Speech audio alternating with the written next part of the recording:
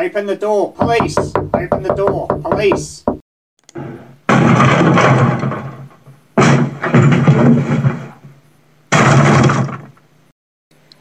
Radio went from an obscure interest to a household comfort, all within the decade to the early 1920s. But it was still tightly regulated by government. The authorities barely tolerated amateur experimenters who could intercept official communication. Rules and fees were imposed, with those for listeners later funding broadcasting. All along, there were those who wouldn't get a licence. Possibly in a nod to the Navy's early use of radio, illegal users were called pirates, whether receiving or transmitting. Today, you'll hear about some of Australia's transmitting pirates. Using Trove newspaper archives, I'll cover from the early 1920s, when broadcasting started, to the late 1940s, when war surplus gear made piracy easier and cheaper than ever. Not all who transmitted did so purposely though. An oscillating regenerative receiver was also a transmitter. It could cause interference over a wide area, given the outdoor antennas commonly used. The authorities didn't much like regenerative sets. They preferred TRF receivers. However, these were less sensitive and selective. With an ability to receive Morse, the Regen was popular with amateurs who couldn't afford a more complex superhet. The article states that oscillating Regens were illegal unless the user passed a 12 words per minute Morse test, presumably as part of an amateur license. Now on to the fun stuff. The late 1920s were busy years for pirates. Father and son wireless dealer Francis and Earl Dunn in Melbourne got done for doing transmitting tests in 1925. Their fines were around £5, worth over $400 today. The following year, Robert Bruce of Caulfield established a wireless transmitting set and used it for 4 months between April and August 1926. He was described as a wireless engineer. Bruce was running 100 watts at a time when amateurs could only run 10 watts. He was fined £5 on each charge plus costs, and his transmitter was confiscated. Pirates were also active in Adelaide.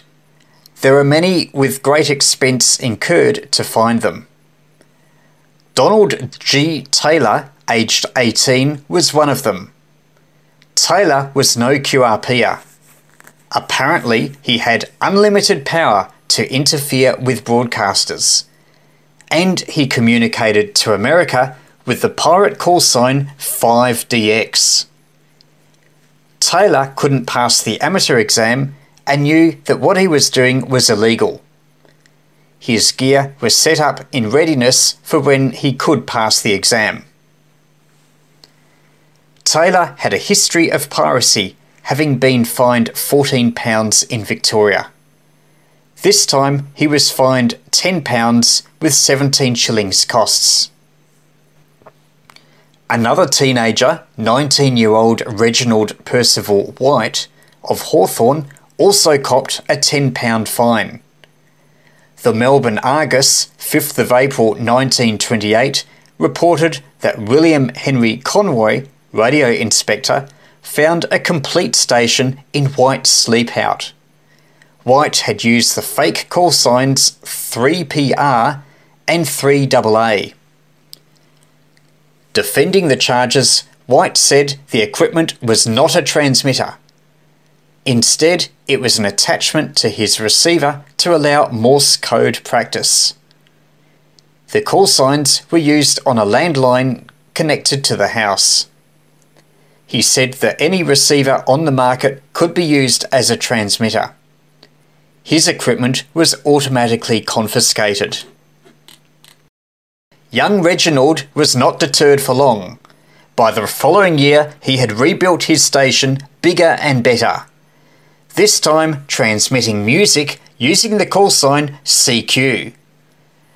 Detective Webster had peeped through a hole in the door of White's sleepout. He saw White operating what appeared to be a keyboard.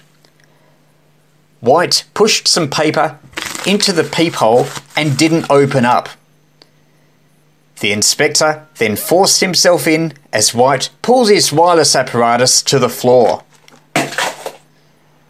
Found was a phonograph with a record of the songs that the inspector had just heard. Fish gotta swim, birds gotta fly, I gotta love one man till I die. Can't help loving that man of mine.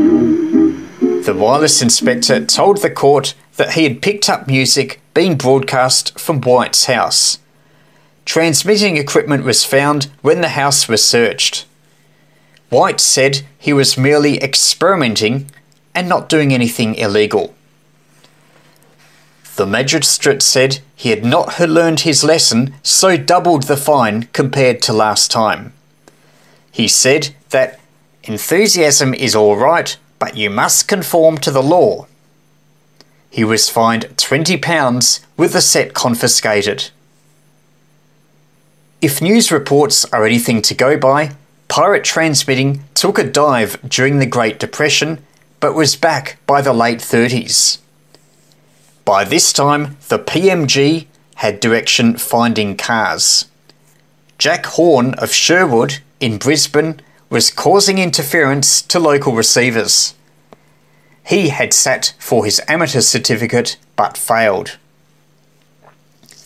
Horn's equipment was found in a room under his house. The PMG had found it difficult to get prosecutions. Horn, though, was an easy target as he used an unallocated call sign and had shoddy equipment that interfered with broadcast reception. He was fined £8. People with illegal receivers were fined less, typically between £2 and £6.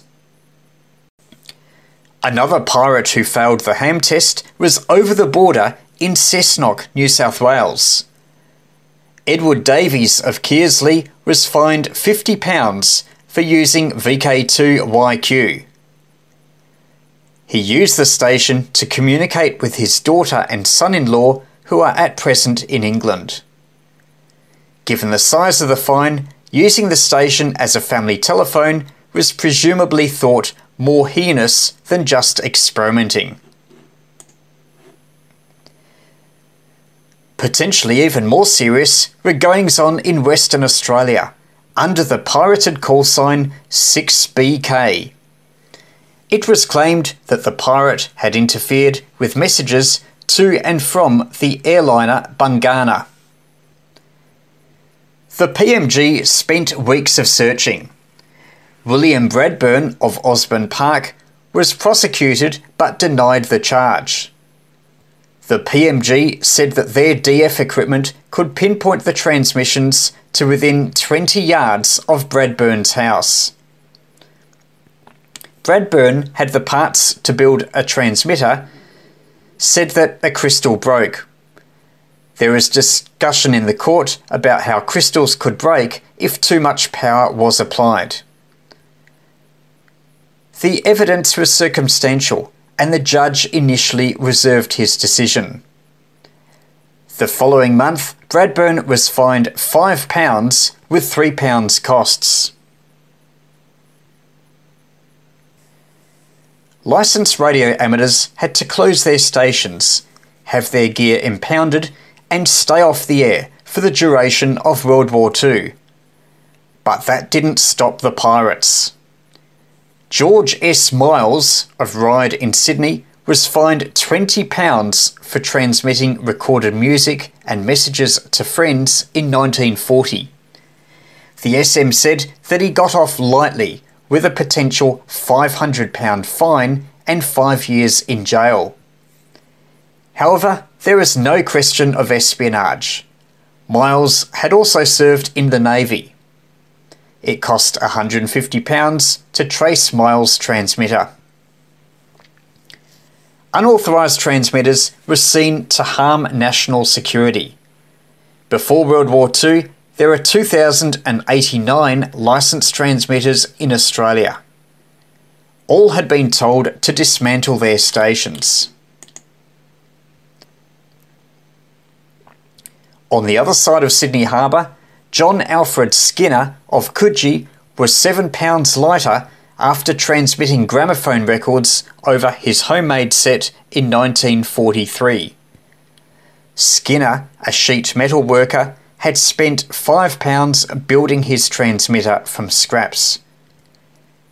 He used the call sign 2AK and had announced the titles of songs. He thought it would only transmit 200 yards, but the Crown said that the gear was as powerful as licensed station 2KY.